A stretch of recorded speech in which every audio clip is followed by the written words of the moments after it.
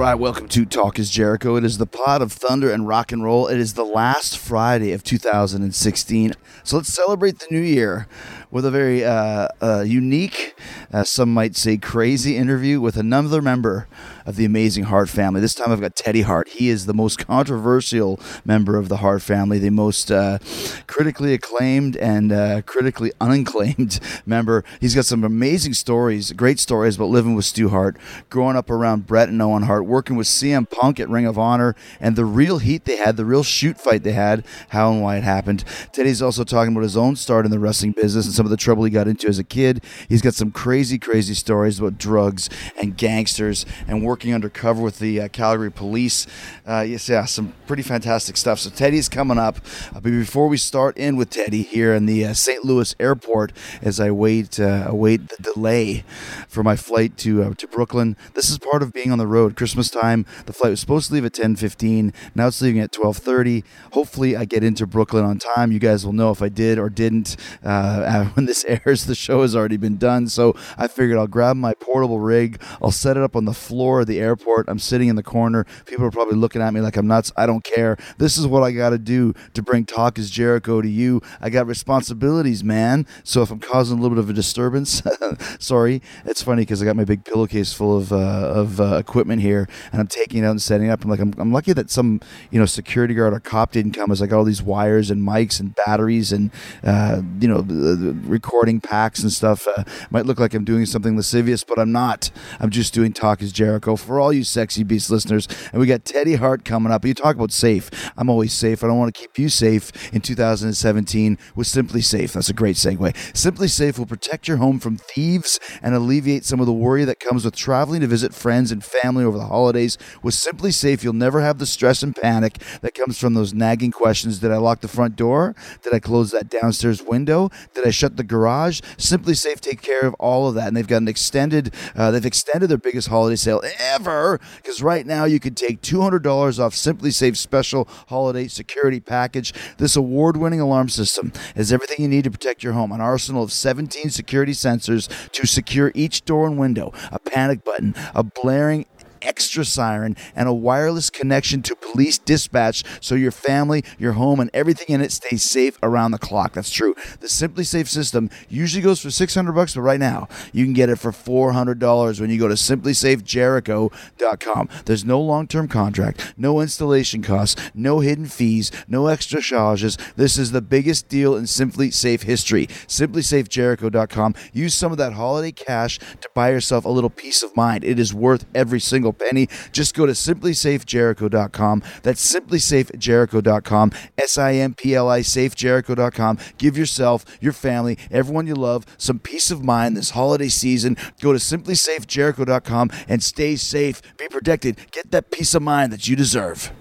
All right, Talk is Jericho fans, I know you'd love to be the first to know what's up with the show, who the guest stars are going to be every week, when and where the next Talk is Jericho live podcast is going to take place, what we're going to talk about, the topics, the information, all that stuff. That's why Podcast One has created a new automated email system to make sure you never miss a single episode. All you got to do is go to podcastone.com/Jericho to sign up. Then we'll take care of letting you know exactly when a new show is out, what topics we're going to discuss, who the guest is going to be, what it's all about, man. Take everything you need, all the information, all the 411. Sign up now at podcastone.com/Jericho. Podcastone.com/Jericho. Do it now.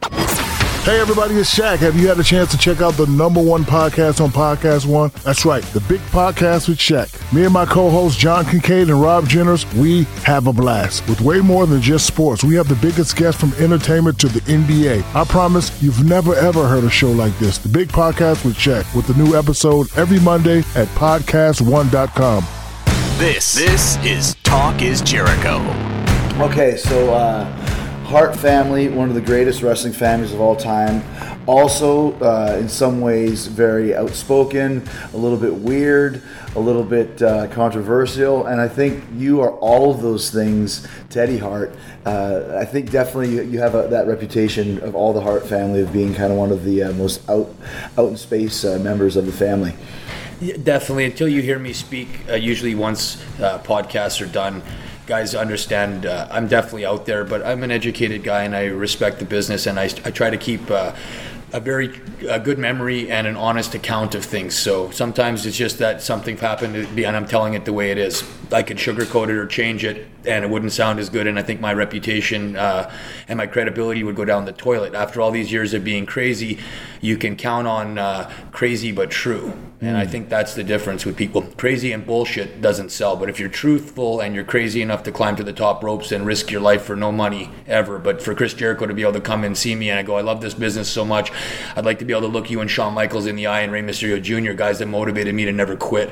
And that, sure, I'm out there, but following your footsteps, guys, is nuts. I watched you break your neck. I thought you died on the double, the Frankensteiner, where both guys stood on the top ropes. And I never seen a bump like that, and you landed right on your head. And after I saw that, I always wanted to tell you that I tried that move right after, and I landed right on my head, almost broke my neck, and I had no idea how good and how hard what you guys did until I did it myself.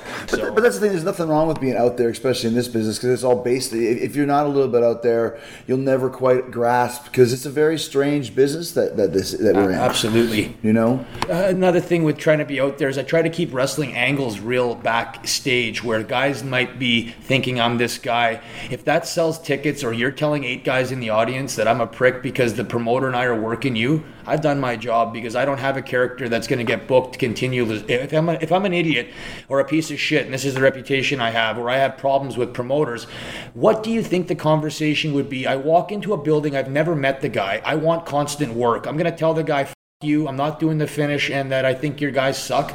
I said, I don't understand. That's what the boys or the guys on the internet state that Teddy Hart's like. I'm like, I show up in a suit I made custom. I show up in new gear. I pay for my own ticket generally. I don't sell merch because I don't want to take money away from the few guys that are there, because they already pay me an extended value based on my ticket from Canada. So I always was polite. I always kissed ass. I never caused problems with promoters. Yet my reputation, when it came back to me, who has the life, to reading all this stuff that I really didn't have time to read, it was always so bad about me. I said, it broke my heart. I signed more pictures for kids and did more stuff after shows and more moves for free, simply so I could look other wrestlers in the eye that said I used the Hart name, and I had this given to me. I said, maybe I did, but I never ever took a shortcut for moves. I tried to do more than Dynamite, tried to do more than you, more than Shawn, more than Benoit, more than Mysterio, more than Kidman, more than Dean Malenko. I could name Tiger Mask, Dynamite, every guy that I could see. I tried to take a little bit from every one of those guys, because those guys are road warriors. They're legends, and they're still working. A lot of those guys that didn't die are better wrestlers now than they were before. I watch a lot of the stuff you do now, and I'm like, I think he's a better wrestler now than he was before. He moves differently. Because he's older, he's got a much more a different psychology. I enjoy watching Ray now in Lucha Underground. I enjoyed watching you and Neville. Those are things like when I think you and I would have an unbelievable match, or Shawn Michaels and I, if he came out of retirement and actually laced up one more time to have a super match with me. If Bret Hart couldn't beat Shawn Michaels, and he couldn't. He wasn't a better wrestler than Shawn. He didn't have more charisma than Shawn. At that time, Vince McMahon was right to pass the torch to the younger guy.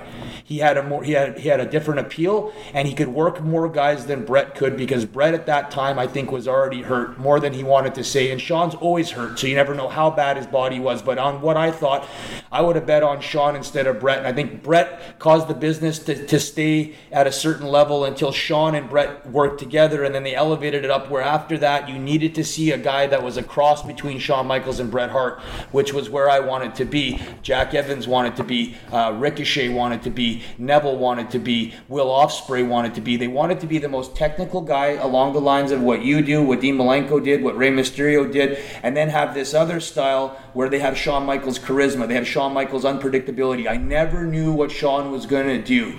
He maybe did the same moves a lot, but I never knew what he was going to do. I always knew what Bret was going to do. And also Shawn, the way he conducted himself, I lost my smile, or I'm injured, or you never knew what he was going to do. You and Shawn are the best guys I've ever seen. You're the best mic guy. I don't know how you remember. Chris Benoit and I had a little talk once about how smart you were, and that's why the reason he wasn't he said, I'll never be on a level with Jericho because I don't have any mic skills. I can out wrestle any of those guys in my little category, but I have no mic skills and I have zero charisma, and I can't develop the charisma. I can develop aggressiveness. So his charisma, he said, would be his aggressiveness, but his charisma is not The Rock, it's not Chris Jericho, and he said that clearly to me. He goes, you have an X factor where you can, at this stage, develop enough characteristics of all these guys you're watching. So when you go in there, you know what got Chris Jericho a double belt. First guy to get this, or there's a reason Triple H liked him and didn't like a lot of the other guys that came from Calgary.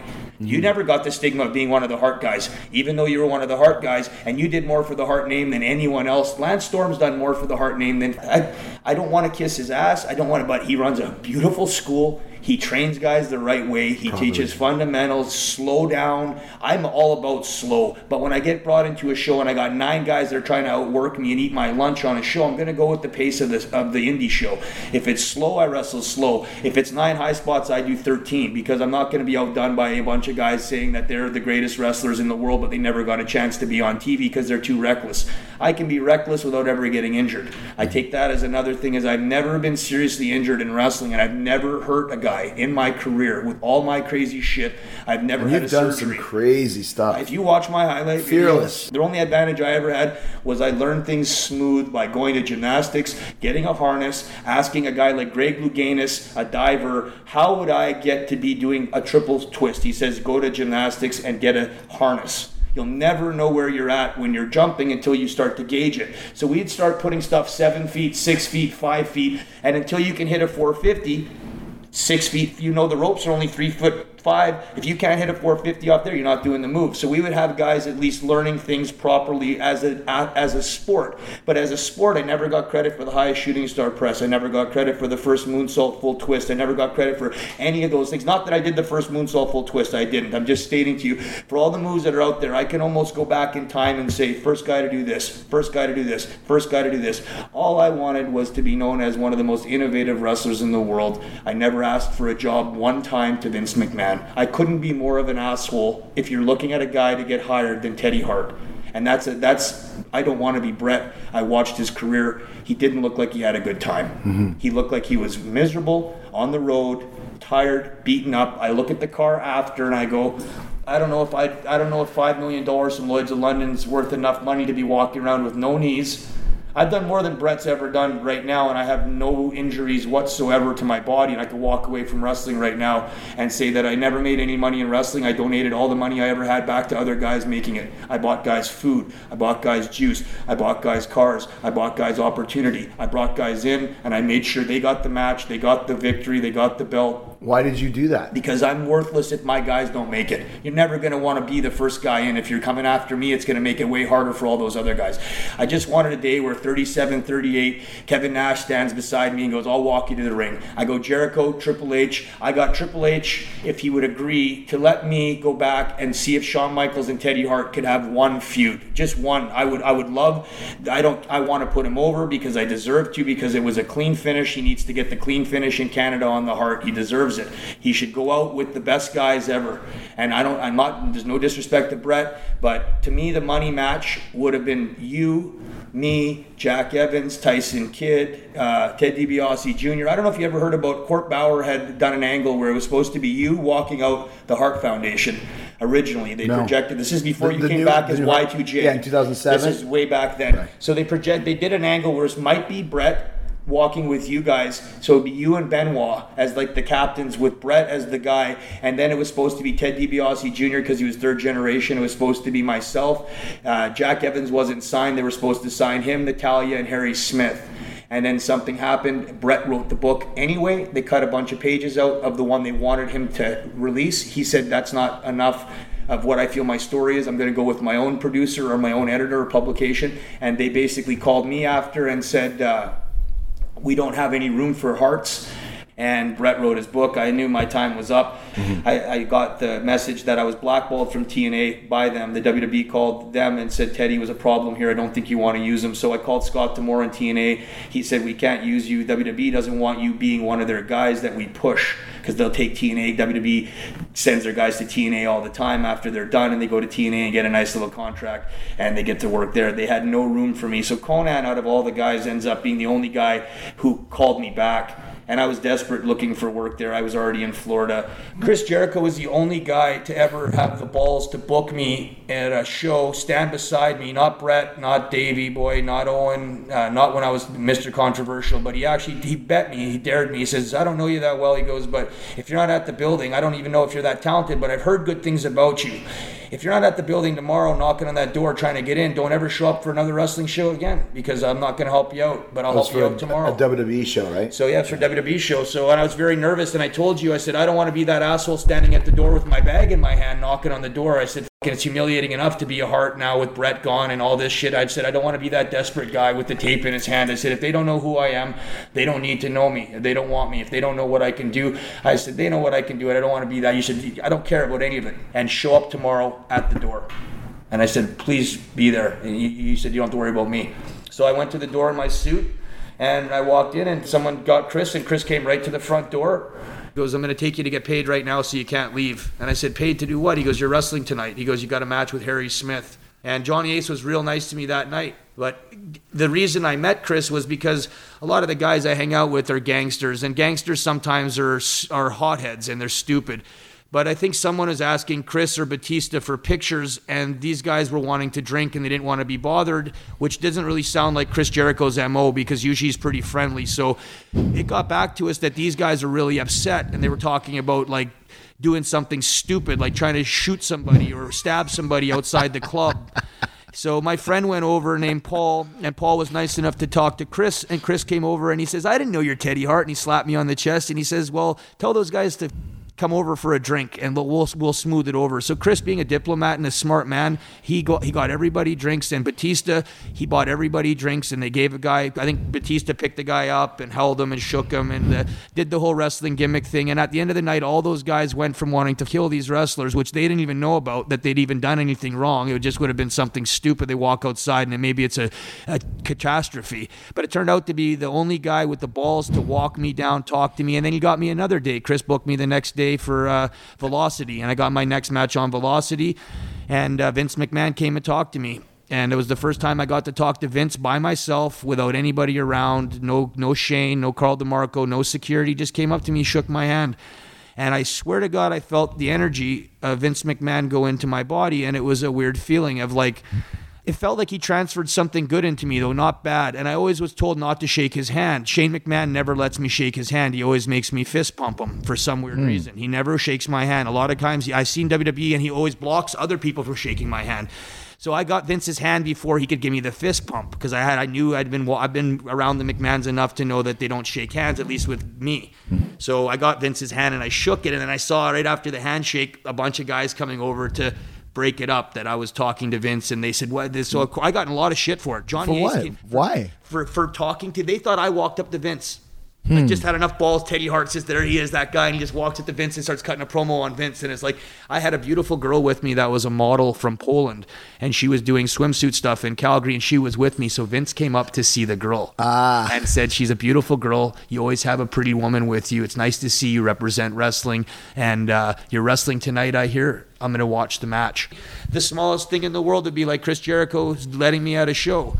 I never got anything from Bret. Owen was dead when he tried to help me be the Blue Blazer. I got like a month to hang out with Owen, and then he died. And Davey Boy, same thing. He just started coming back, and he was doing really good. And then he did the match with The Rock, and he was starting to get a push, and then he died. Same thing. Brian Pillman, from what Bruce told me, he was supposed to start going back. He was going to start doing stuff in Calgary, trying to help the school there, because Bruce was his guy. And guys, you have to remember, I'm all over the place because we have no questions. But that's when I went back to the Landstorm of Chris Jericho. But there is questions. But the story that you're telling. The one question I do want to ask you is if Vince shakes your hand and Vince is happy to see you. You've worked for the WWE twice. Why both times did it end with you getting let go so quickly? The conspiracy of the Teddy Hart story is, when I was in rehab, I don't know if Stephanie McMahon wrote it down or Ann Russo wrote it down, but they wrote down $60 million lost revenue on Teddy Hart so far. How? That's what they said. They said, we've lost $60 million of lost revenue not being able to rely on you. And I said, I don't understand. What do you want me to do?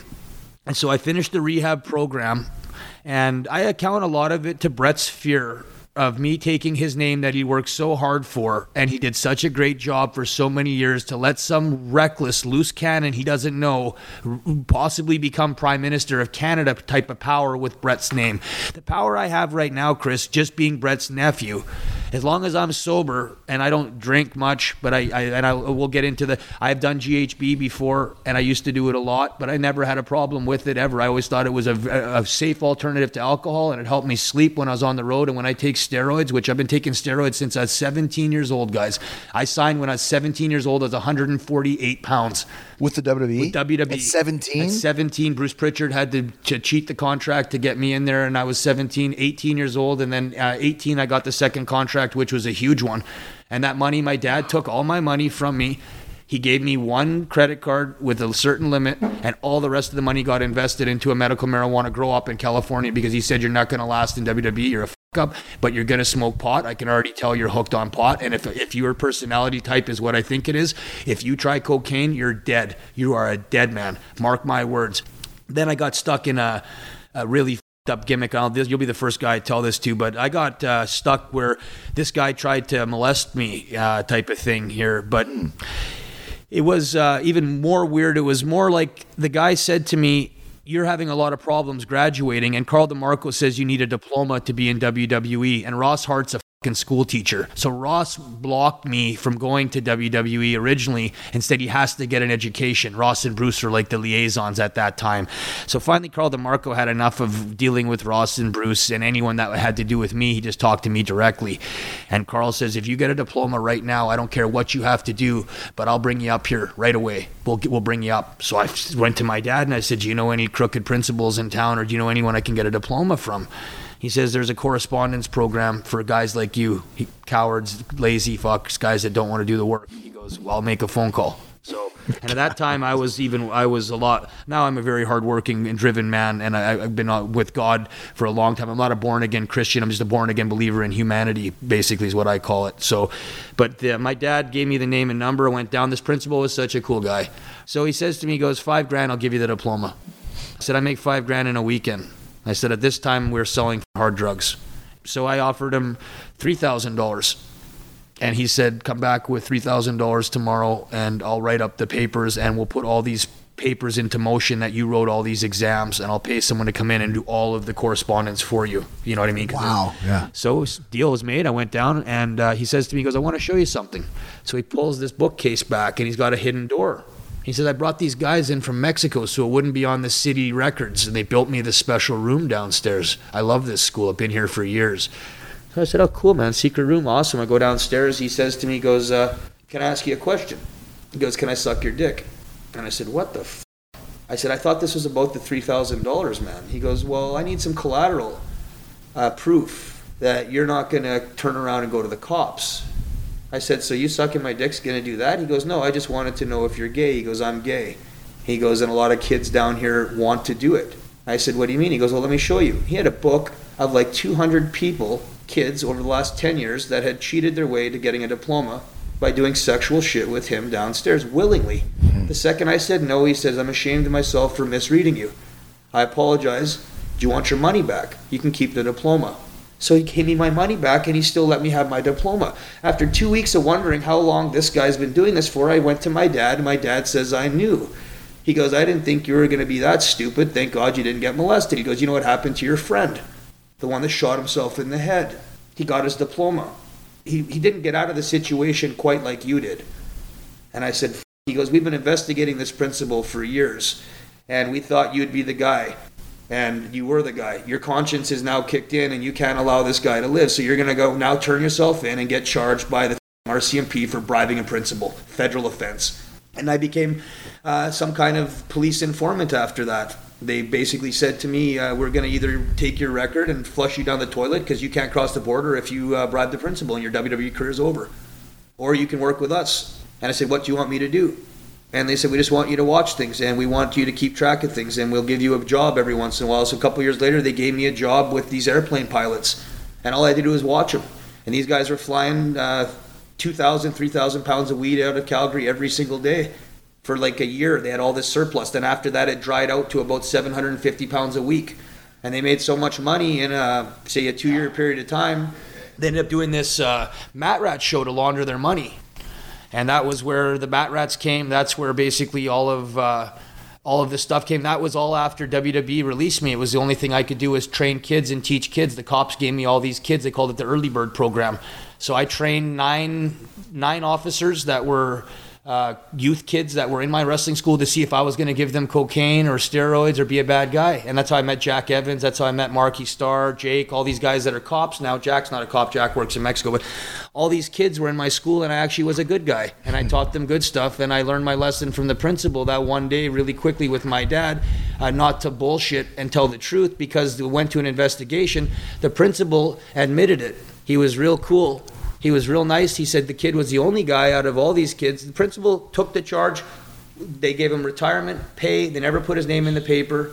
He just got to walk away from it. No problems at all. So I just kind of scratched my head, and I had a job after that working with the police. My job of being an informant consisted of me and my friend over here standing at the bar, watching people that were drinking and driving. And we'd tell the homeless guy the real drunks. And if they were nice enough to give the homeless guy $5 or a couple bucks, he'd let them drive home. If they wouldn't, he'd mark them, and the cops would see that these guys were drinking way more than what they needed to. The undercover cop was a homeless guy on the street. And I always laughed. I said, you never know in Calgary or at Canada who's undercover and who's not.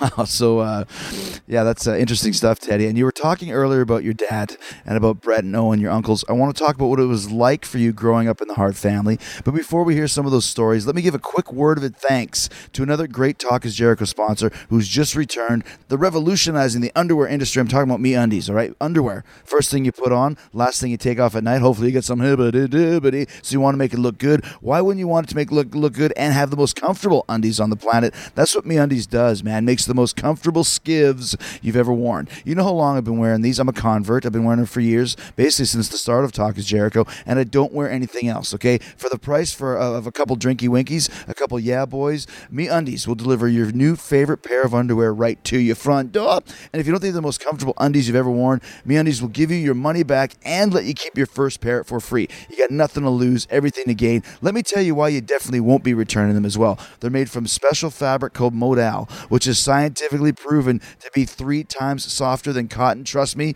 once you put these babies on, you'll understand exactly what Modal is, the most comfortable material on the planet. And there's more. When you order MeUndies, you'll get free shipping in the U.S. and Canada. And there's even more. When you use my special URL, MeUndies.com/Jericho, you'll get 20% off your fast pouches. All right, so what are you waiting for, man? Go to MeUndies.com/Jericho and enjoy 20% off your fast pouches plus free shipping in the U.S. and Canada. And with MeUndies money back guarantee, you got nothing to lose and everything. The most comfortable underwear, the best looking underwear, the sexy beast underwear that you deserve. Order them now, MeUndies.com/Jericho. That's MeUndies.com/Jericho. Look like a boss, feel like a king or a queen, and just know that you're wearing the best undies on the planet, man. There's no doubt about it. It's a guaranteed. It's guaranteed by me, Chris Jericho. MeUndies.com/Jericho. Teddy Hart is my guest today on Talk is Jericho. He's been talking about how he got started in wrestling and how he actually lived with Stu Hart for a time before Stu passed away about 10 years ago. We'll hear what he learned from Stu. And Teddy also worked with CM Punk at Ring of Honor. They got a little bit of a shoot fight. He's going to tell us that whole story. But first, we got to say thanks to TrueCar and the TrueCar app. You know I used TrueCar to buy my Cadillac Escalade. It was so easy and so fast. I was in and out of the dealership in about an hour and a half. I mean, when's the last time you bought any car in 90 minutes? It doesn't happen. It does with TrueCar. And if you're not looking for a brand new car, TrueCar and the TrueCar app can also help you buy a used car, as there's over 500,000 pre-owned vehicles available from TrueCar certified dealers nationwide. So whether you're looking for a brand new car, a gently used car, you can get upfront pricing information from TrueCar and enjoy a better car buying experience. It's cheaper, it's quicker, and when I say upfront pricing, I'm talking about real pricing on actual inventory in stock at the local TrueCar certified dealer. Using TrueCar and the TrueCar app lets you see what other people paid for the car you want, so you can determine a fair price and feel confident when you buy the new vehicle. TrueCar connects you with a local certified dealer of your Schwazen who will honor your guaranteed savings, which makes your car buying process quicker and easier. And TrueCar also shows all the dealers and available incentives before you arrive at the dealership. TrueCar users, they save an average of $3,000 off MSRP, and over 2 million cars have been sold to TrueCar users by the TrueCar certified dealer network. So when you're ready to buy, visit TrueCar or download the TrueCar app to enjoy a more confident car buying experience. Quicker, faster, cheaper, better experience. You are not going to believe how much more fun it is. That's right, fun. Have you ever thought buying a car is fun? It is fun doing it with TrueCar. I can tell you because I did it myself. 2016 Cadillac Escalade in my driveway right now. You can do the same. Go to TrueCar, download the TrueCar app, and remember, some features not available in all states. Talk is Jericho. Let me ask you this question. You mentioned your dad a couple times. You talked about Bret and Owen and stuff. How was it growing up in the Hart family and knowing you want to get in the business? Was there a lot of pressure to have that last name in the business when you first started, or even now? It's the craziest pressure, and there's no reward. There's no one in the family pushing you. There's no one wanting you to do well. My grandfather was the biggest Teddy Hart fan. He always said that I was the best out of all of the wrestlers he had ever seen. Really? He never stretched me. I was the only one that never gets stretched by Stu Hart. He never touched me. He always bothered. He always laughed. He says, "You're the kind of guy, if I stretched you, you'll come back and get me later." And my grandfather was so tired at the end when he was in his house by himself. His wife had already died. And this is a sad story, but he fell face first into the toilet, or from the toilet onto the scale, and he knocked himself out, and he was bleeding all over the floor. I'm living at the house at the time, and I can't stand these dogs he has because they piss all over the goddamn house. So this dog comes in and pisses right beside me while I'm sleeping. The dog is so smart, it's trying to wake me up. So I go to grab this dog. The dog scurries away, and it takes me right to my grandfather, and he's laying in a pile of blood on the toilet. I wake him up, and he goes, "Just leave me here." And I said, "Not a chance." I said, "Fuck, there's a reason you never stretch me." I said, "Because if you'd stretched me and humiliated me in the basement," I said, "I'd probably leave you in a pile of your piss and blood to die here." Like I said, but not a chance. I said, "You always believed in me." I said, "No one else did." I said, Stu Hart called Vince McMahon for me right on the phone and said, "I just want you to know my grandson, Ted, here is the best out of all of them, and he's going to make money for you someday." He goes, "Just give him some time." And that was the only call I ever saw my grandfather even make to Vince, and Vince was nice enough to take the call. This was like 15 years ago, and he just said, I always take great value in your opinion of talent. Thank you." And that was the end of the conversation. And it was just like my grandfather was a huge part of my life, which I don't talk about, but my mom was so close to him. We were the ones that were always at the house. My mom was Your mom is Georgia? Georgia. She always did all the Sunday dinners, and she took care of my grandfather and grandmother all the time. She didn't have a house. She didn't have a job. Her job was to take care of the family, do all the cooking, and help with the kids. And there's 35 grandkids at the house. There's a lot of families. So the question of the pressure was of people saying I use Bret's name when I never tried to use Bret's name. But how can you not use Bret's name when you're a Hart? It's just going to go. But to not be. I didn't want to be a shitty wrestler. So again, but what's a good wrestler? Based on what? Did I get a contract? Did I get a job? Was I reliable? I don't know. I never had a chance to prove myself. I never knew what I could do. They never gave me a chance. Do you think you got signed too young? Oh, the only reason they signed me was I think they was going to kill me. I think they thought, here's an easy way of getting rid of Teddy Hart, and we don't have to worry about another Hart coming up in the future. How do you mean? Who gives an 18-year-old kid $1 million contract, puts him in a room with Glenn Kolka, who's smoking crack, and I'm a drug dealer. So I make money on the guy instead of smoking crack with him. Tom Pritchard comes up to me and he says, the guys in the hotel want to know why you're getting ashes for him. I said, Tom, he's smoking crack. He needs Brillo and ashes. I said, I'm tired of hearing the guy complaining. He's got a crackhead in his room. I end up getting stuck with him, and I miss my flight. I miss my my morning wake-up call because I'm sleeping in the bathtub of the bathroom because he's got a girl in the hotel room. I don't rat him out. I don't say a word. I just tell Tom. Tom's my guy. I always told Tom Pritchard everything, and Tom just said, again, you're with all these men. I'm 18. I couldn't even go to a club. Can't even rent a car. You know, I'm a little skinny 18-year-old kid. I got a big credit card limit on my thing, so I'm so stupid. What do you think the first thing my dad says to me? He goes, what $600 haircut did you get? And I'm like, I didn't know it was $600. I didn't know what they charged me. Of course, the $600 bill comes up on the credit card. He's like, typical wrestler behavior. He's like, next thing you do, you're going to be up. And of course, next thing you do, GHB. They give us a big bottle of GHB. They say, oh, this is something you take to sleep. Mm-hmm. I said, what happens if you take it during the day? It gives you lots of energy. I said, okay, well, I'll try it during the day. So, of course, I try it. I have an addictive personality. I'm hooked. It gives you energy if you want to take it with cocaine or with Coca-Cola or Pepsi. Mm-hmm. And if you take it with orange juice, you can sleep. So I'm like, this is perfect. I smoke a little pot, do a little G, and my dad caught me with a couple bottles that I brought back from the States, and WWE never knew. But it got worse and worse. And then the third time I was there, somebody, I'm not going to put him on blast, but somebody stole my bags. and my GHB was in the bags. I think that's what they wanted out of the bags, because I bought all of it from the health food store. It was legal at the time. So I was legal with money. So all the guys wanted it. I walked in and bought 9 bottles of it. So I bought the whole store out, and I kept it all for myself. All the boys were choked that I bought all the GHB. And no one had money. I was the only guy with the contract that had money at that time. So like the third dojo, Kurt Angle was my roommate, and he was a really cool guy to watch. That time he was in unbelievable shape. And a natural. Running the craziest athlete I've ever seen that was not a wrestler guy first, because I saw some good athletes, but I never knew what they did before. I don't think Shawn Michaels played any sports before. I don't know what Owen did before. I don't know what you did before hockey. Nothing really, but he was from another sport. So Angle would run in the morning. He'd wake up at 6, maybe 5:30. I'm sleeping in. And I'm like, what are you doing? He goes, oh, I'm just going to run the stairs. He'd run the whole set of stairs all the way up and down like 5 times, maybe 13 floors, 14 floors. Come back, he's sweating. He just puts the oatmeal in a container, a little bit of water, mixes it up, eats it, gets another meal, eats it, looks at me and he goes, I don't know what kind of athlete you are. He goes, you don't eat breakfast? You don't get up in the morning? You don't do anything? I said, oh, wait. And I ran. I said, just wait. And I pulled out a bag of weed. And he goes, what the are you doing? He goes, you can't have weed around me. I'm Kurt Angle, medalist, trying to get a Wheaties commercial. I said, oh, it's just weed. Who cares? He goes, maybe in your eyes, not in my eyes, and not in the eyes of public opinion. He goes, you can't have that around me. So I think he went to the office in his own safety to himself and said, hey, I got this kid here, and he's not professional. And he's too young, and he doesn't understand what responsibility he has. Right. Or I'm so smart, Chris, I already knew exactly the responsibility of Bret, Davey, Owen, Jim, and The Rock on top of that. And I said, there's not a chance I'm going to take this job, but I don't want to look like I got fired.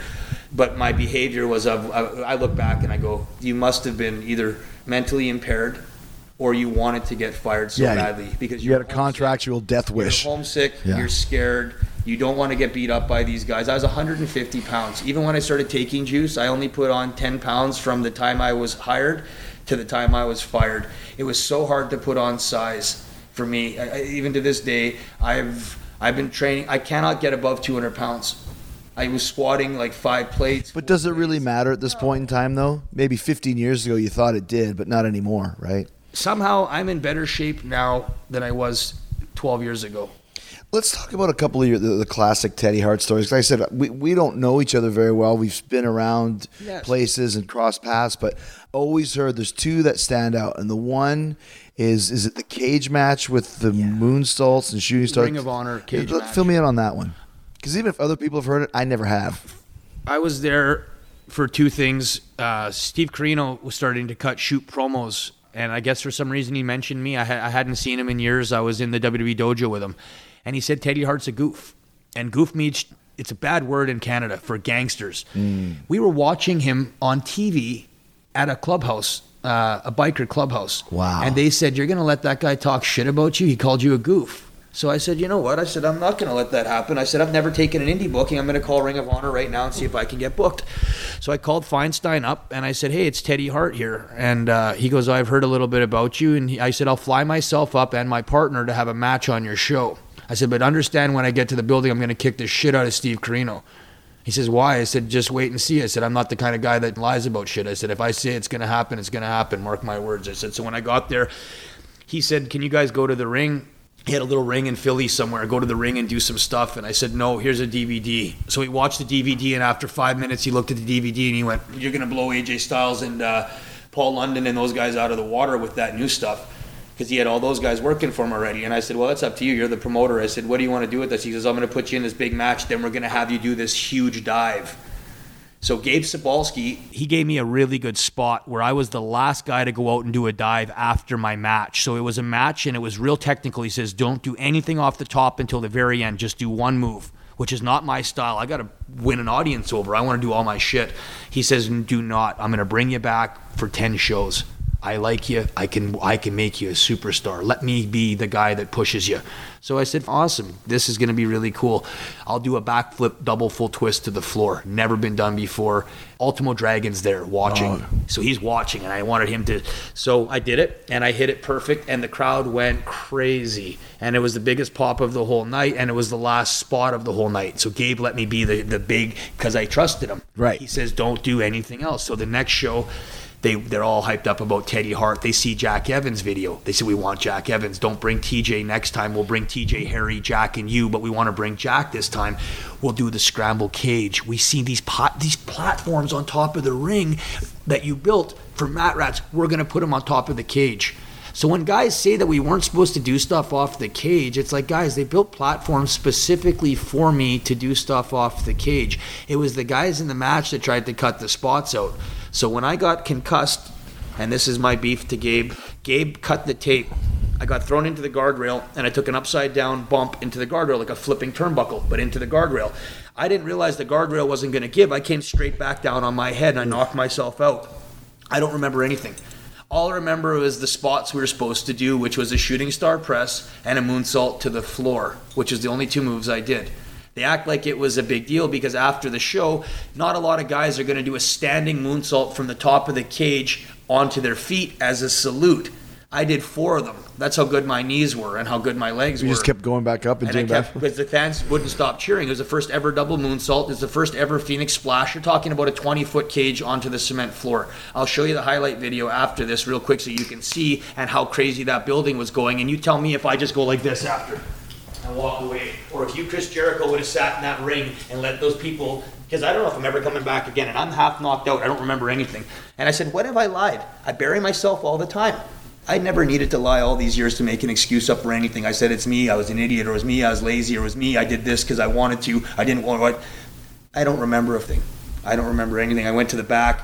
They said, what are you doing? I said, what do you mean? I said, I don't remember anything. All I remember was doing some backflips at the end and the fans cheering my name. I said, I don't know who won the match. I don't know when the match started. I said, I've never had a concussion, and I'm puking the whole time. I'm throwing up because of the concussion all over the ring. So that was that with Rob. The Ring of Honor incident was simply Samoa Joe, AJ Styles, CM Punk, Christopher Daniels. Bryan Danielson wasn't that mad about it, but he was brought in on the group. They all made a little group, and they said, we won't work a promotion if they book Teddy Hart. We won't do this. CM Punk tries to go on and like, there's no conspiracy against Teddy Hart. No one cared about him. No, I said, I was a better wrestler than you were. There's no way, shape, or form that you could make his CM Punk argument. I'll go back in time any time and say, you put Teddy Hart on a piece of paper and CM Punk on a piece of paper, and you tell me who makes more money for WWE. Yet CM Punk is considered one of the top grossing guys in the history of the business.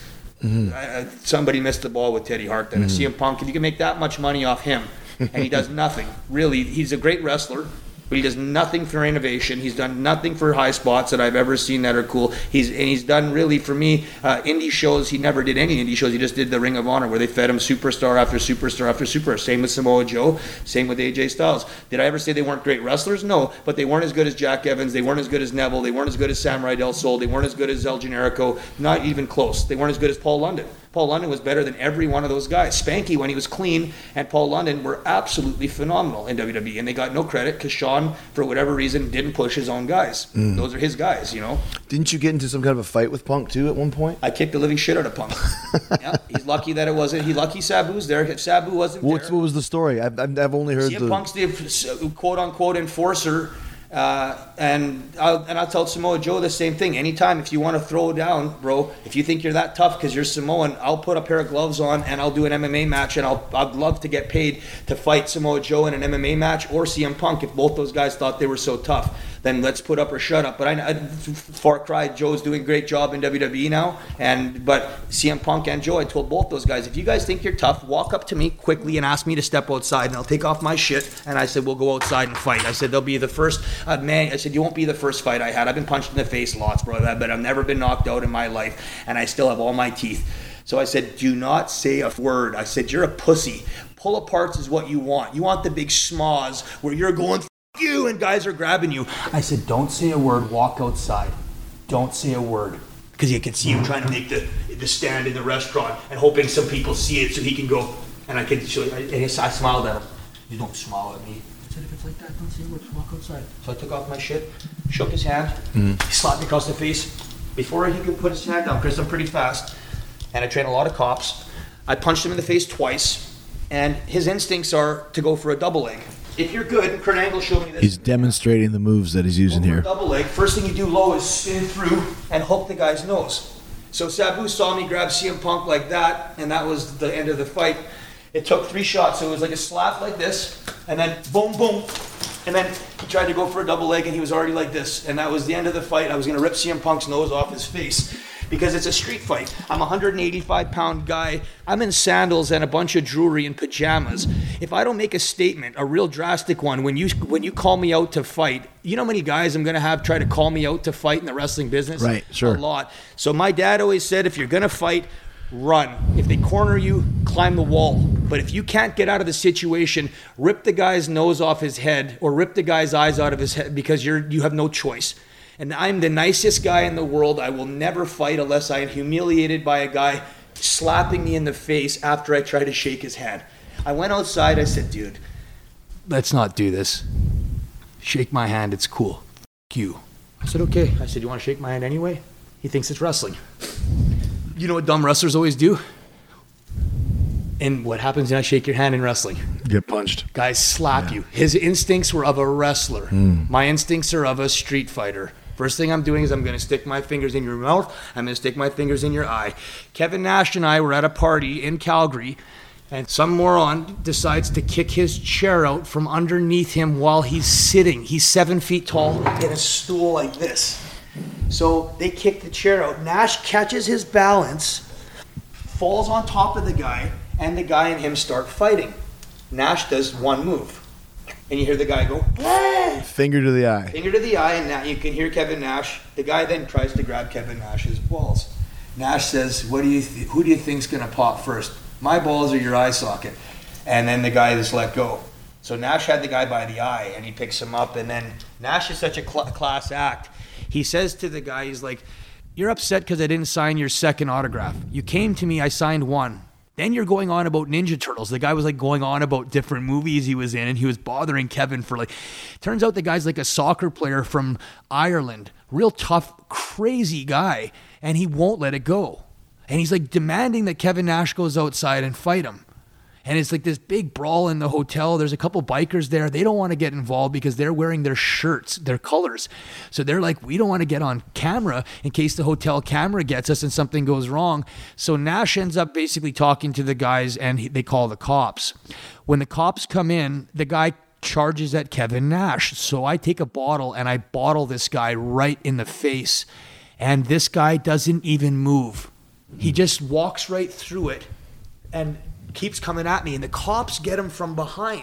And Kevin looks at me and goes, man, that was great aim. I said, yeah, but what if that guy had come after us? I said, he's so high on something or so mad. I said, he walked right through that bottle. I said, fine, that would have been So Kevin goes, go get the guy out of the car. He's getting charged now. Kevin says, no, we're not charging him. I don't call the cops on anybody. He goes, shake my hand. He drags the guy out of the cop car, makes him shake hands with him, and throws away the paperwork. The guy still was mad after, but the guy left, shook his hand. Kevin Nash never called the cops on him after, but he poked into the story of just like how fast when a big guy who's got $1 million at his house and a beautiful wife and family is threatened, the first thing he does is goes for the eye. I'm threatened. It's my life. My livelihood is my reputation of being pretty tough and a guy that'll walk outside with anybody. Nobody wants to fight. CM Punk had a lot of balls. Big, huge balls, and he's been a great spokesman and a role model for the business after, and one of the hardest working guys I've ever heard of after. So I don't have anything bad to say, but I have to be honest about what happened, then put him over. Because after he became a guy I looked up to, I trusted, I respected, and what he did in the ring, again, I think I'm a better wrestler than CM Punk, but every guy thinks he's the best kind of thing. But it doesn't change all the great matches he had, and it doesn't change the effect he had on the impact he had on the business. He made it really cool for the fans to have that kind of guy. He was like the people's champion, and I believed when he was on the mic what he was saying, and I liked how he could shoot on Triple H. He had certain things he could say that no one else could really say, and I thought he had a lot of balls and charisma and a certain style of delivery that made him almost like you, where I always wanted to. I only watch wrestling most of the time when I know you're doing stuff, so I could hear your promos, just because that's what's so hard to me. The promos of remembering and how you and The Rock's gotten sloppy on his promos a little bit. He used to be so crazy. He could keep you going forever, where you're the only one. And I remember there was one you did with faces where you made the Chris Benoit, or you made the Benoit the Goat and all the different guys. Dr. Zeus poem, yeah. That was you always had fun with it, but you always made it so serious when it needed to be. It was like you're a shooter, but you're also Well, that's the secret of a promo. You have to be entertaining when it's time and be serious when it's time. Make people believe. But let me ask you this: so you're talking about when you're doing the stuff off the cage and getting to the fight with Punk and all this stuff. Is it harder now because you've worked in so many places and done so well, but still don't like you said, you're not in Ring of Honor anymore, No. not in WWE anymore. Is it harder to find places to go to? Where do you work mostly now? Because of those, I had the double rape charge on me. I had a confinement charge. I had a living off the avails. I own an escort agency before. And so Ring of Honor, I wouldn't work for them. They don't pay me enough just for what my time's worth in real life. WWE, unless Triple H was going to make a deal where certain guys in their company can pay for the marijuana thing ahead of time.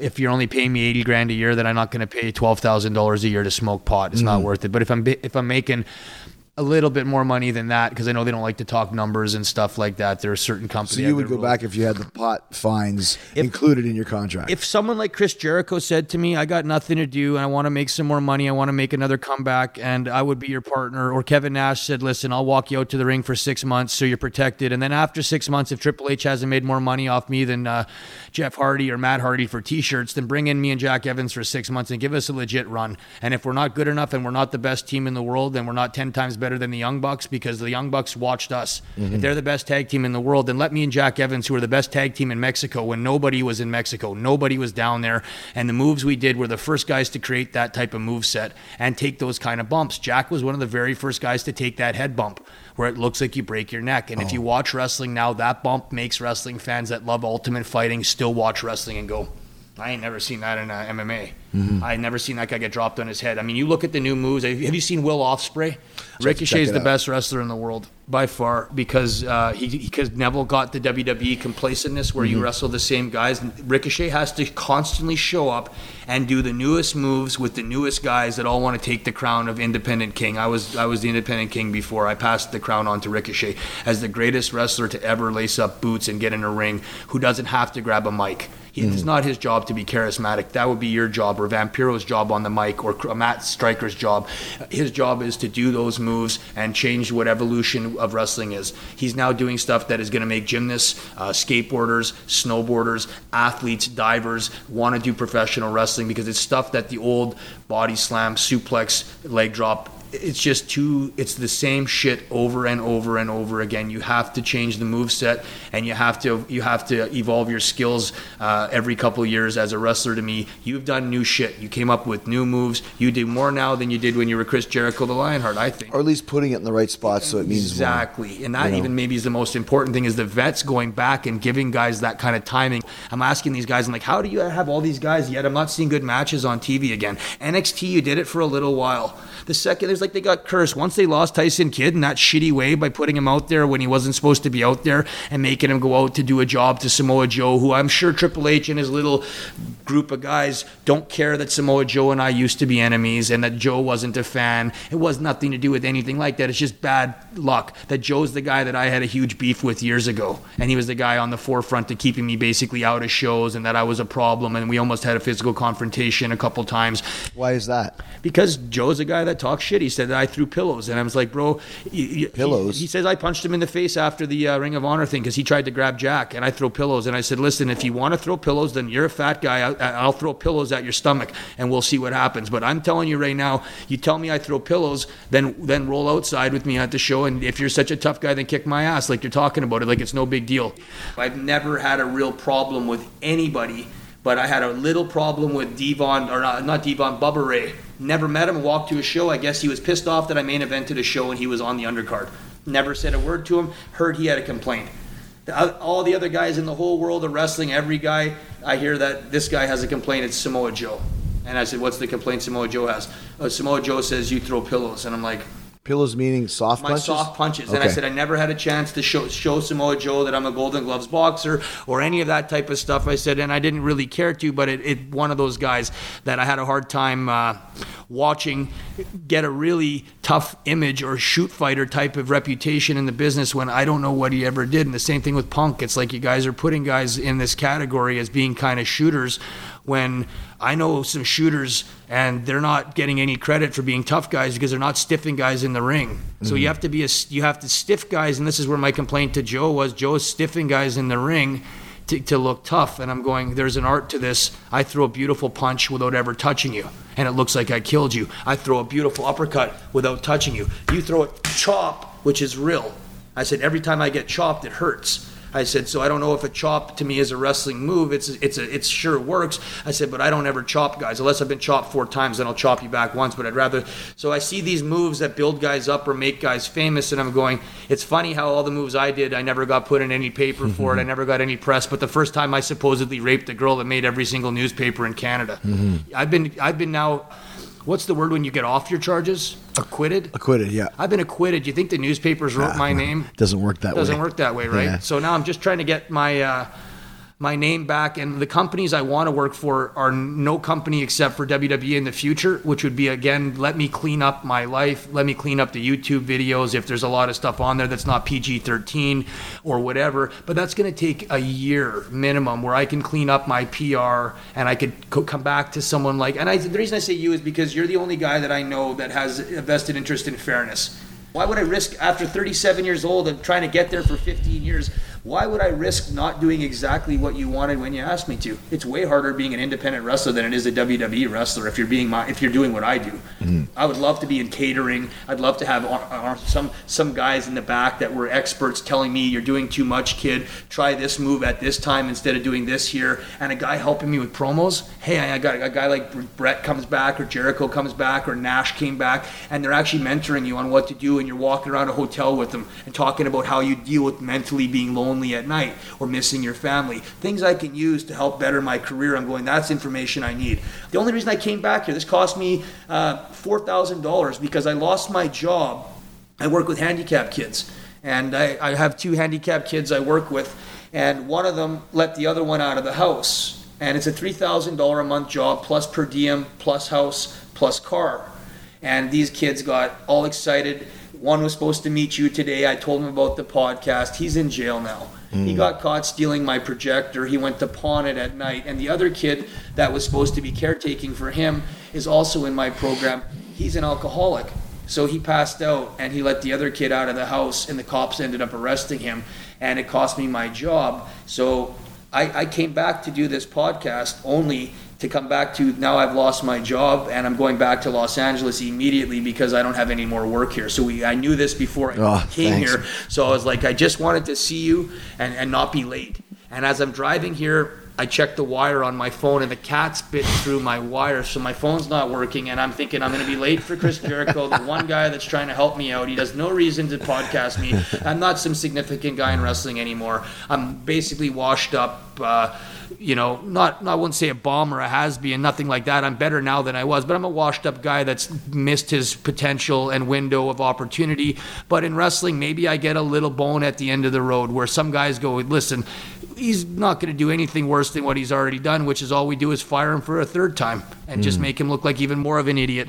But again, I don't think that would be my future. I think my future would be pleasantly surprising them, that I'm a different guy. I have a very good mind, and a very good mind for coaching and helping. My dream job would be to wrestle in WWE for a year and then become a scout.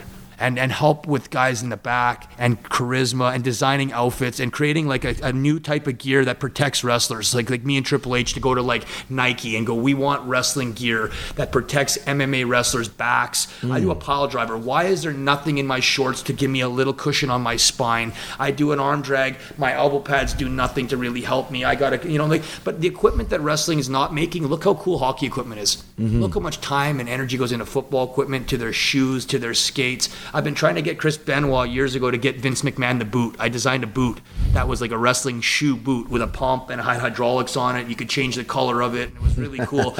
It was supposed to be like a Batman boot that actually made you jump higher. Right. So let me ask you a quick question, talking about innovative stuff about the cats. Oh, yeah. I need to hear about the cats. I wanted to be able to train an animal to come to the ring that no one had yet done. So the dog was already done. The snake was already done. The bird was already done. The horse was already done. So I was like, well, the house cat is the most popular animal on YouTube. Everyone always does the pictures of the cute cats. Maybe I can get a cat to come out to the ring with me. So I started taking the cats and putting them in this little house so they'd be up above on this little thing. And only one type of cat was listening, like wanting to be receptive, was this Persian cats. So I started just working with Persian cats. The Siamese were too independent. They're too curious. They always want to do their own thing. And you can't punish a cat for not listening. So you got to get the cat to think he's a dog. So the first thing I did was a new breed. I got this new kitten, and I could tell he was really smart right off the hop. So I just left him with the Chihuahua. And every time the Chihuahua wouldn't listen, we could punish the Chihuahua, and the cat would follow suit. So the dog started teaching the cat to be a dog, and the cat never saw any other cats besides its mother, and we would let it do the breastfeeding, and then we'd take it back off and bring it with us everywhere. So he'd only be with the mom for maybe like the little bit of feeding time a day. And this is like at 2 weeks old, 3 weeks old. He's always been with me, that one, Mr. Money. He's in the car.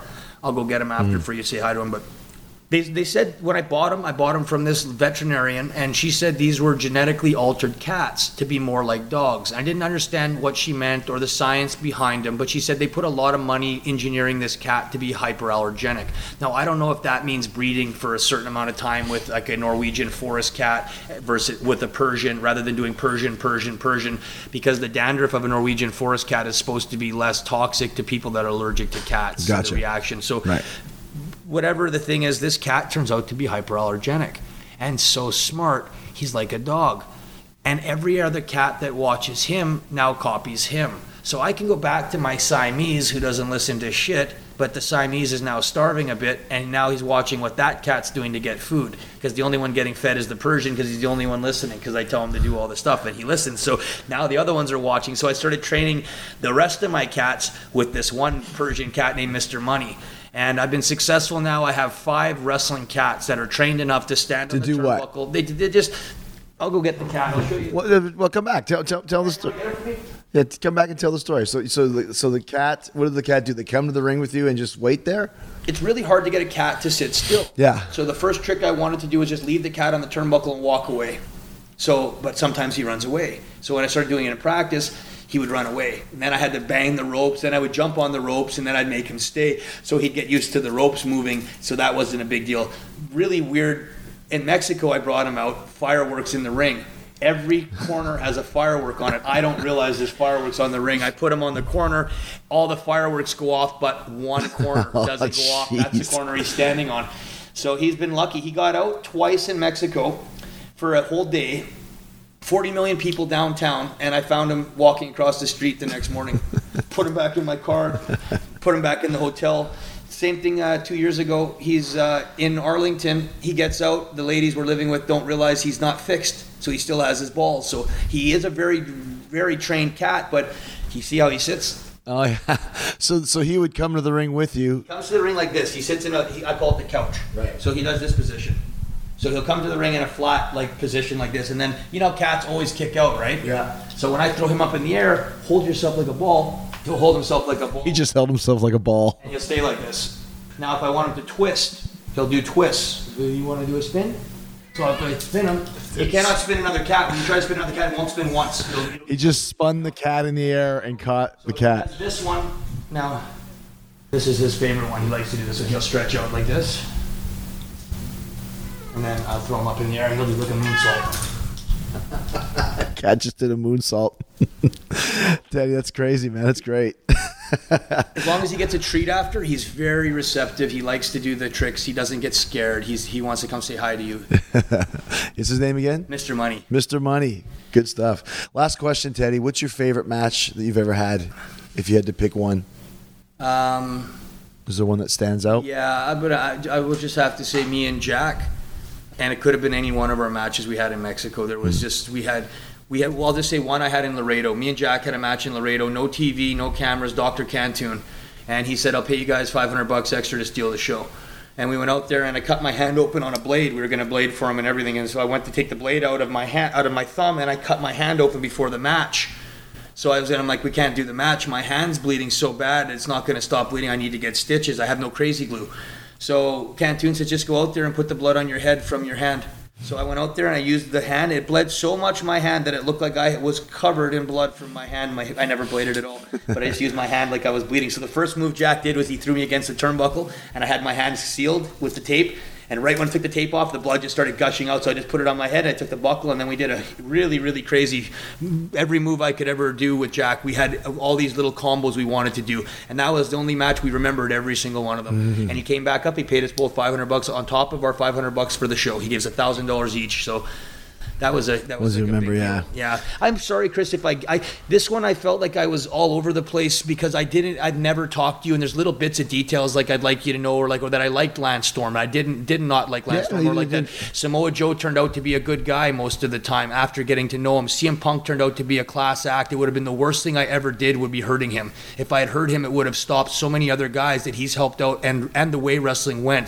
So a lot of the things that I think I'm wanting to do or police or be a bad guy, God for some reason didn't make me do those things. And then later in retrospect I look back and I go, the guy I am now is so much smarter and more clear-headed, and no revenge, no anger, happy that I got to live the life I got to live. I had a beautiful life, I had a beautiful career, I got to meet a lot of people, but I have 20 years of wrestling left in my tank. I would like my future and someone to go, can he be accountable?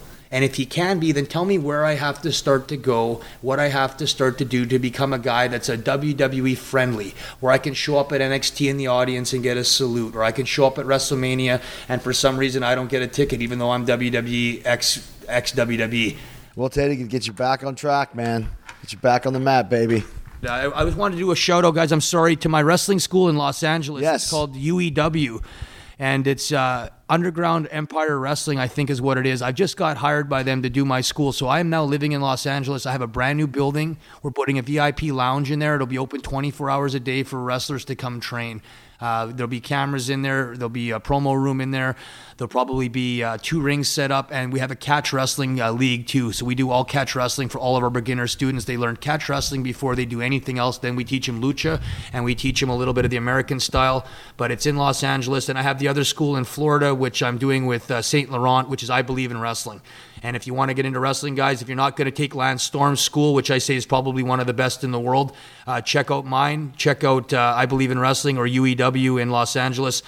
We have guest coaches coming in from Lucha Underground all the time. We bring in guys from Mexico, and I try to get guys, legends from WWE to come in because they just open it to come in and do seminars with me. So please keep an eye out for it. And I love my fans, and thanks to Chris Jericho. All right, thanks to Teddy Hart. Appreciate the stories. Very unique. Like I said, some may be exaggerated, some may be 1,000% true. You never know with Teddy, and it doesn't matter. A very charismatic guy who I think deserves another chance at the national scene, and he probably will get that. Thanks for listening, and thanks for supporting all the great shows here on Talk is Jericho, and all the great shows on the Jericho Network as well, including the newest show, Beyond the Darkness. It's a smash hit already, doing great numbers for its first episode. Dave Schrader and Tim Dennis doing a tremendous job creeping everybody out with the tales of the black-eyed kids, demonic possession, alien attack. So many I know you guys love the paranormal shows that I have on Talk is Jericho, and you're going to love Beyond the Darkness because they keep going with all of these tales of the fantastic, tales of the paranormal. Hit the subscribe button at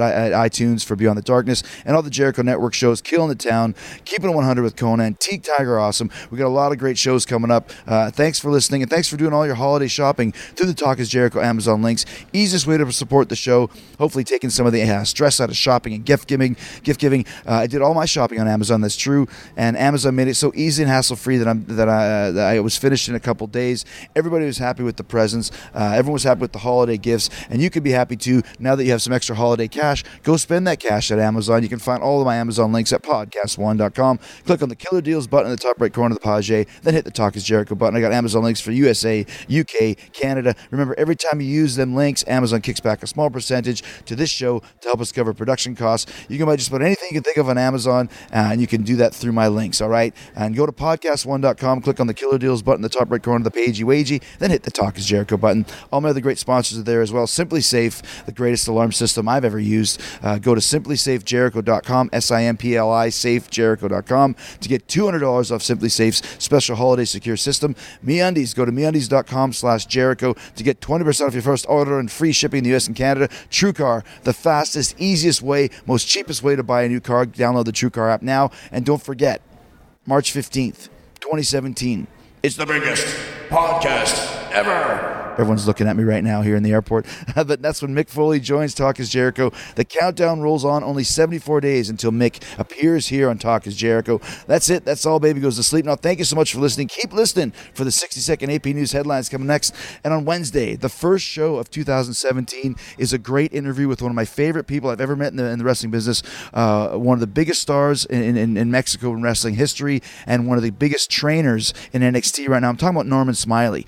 I've known him since 1992. He wrestled as Black Magic in Mexico, and now he is an NXT trainer that is the most beloved NXT trainer. He's going to tell us stories about working in Mexico, working in Japan, training with Dean Malenko, training with Boris Malenko, and actually teaching and training all of the students in NXT. His favorite performers in the WWE that he's had something to do with is the ones he thinks are going to be big stars. And Norman Smiley, a huge interview. You are going to love this guy. He's got one of the most contagious laughs I've ever heard. A great way to kick off 2017 with big Norman Smiley. Thank you so much. Have a safe New Year. Don't drink and drive. Trust me.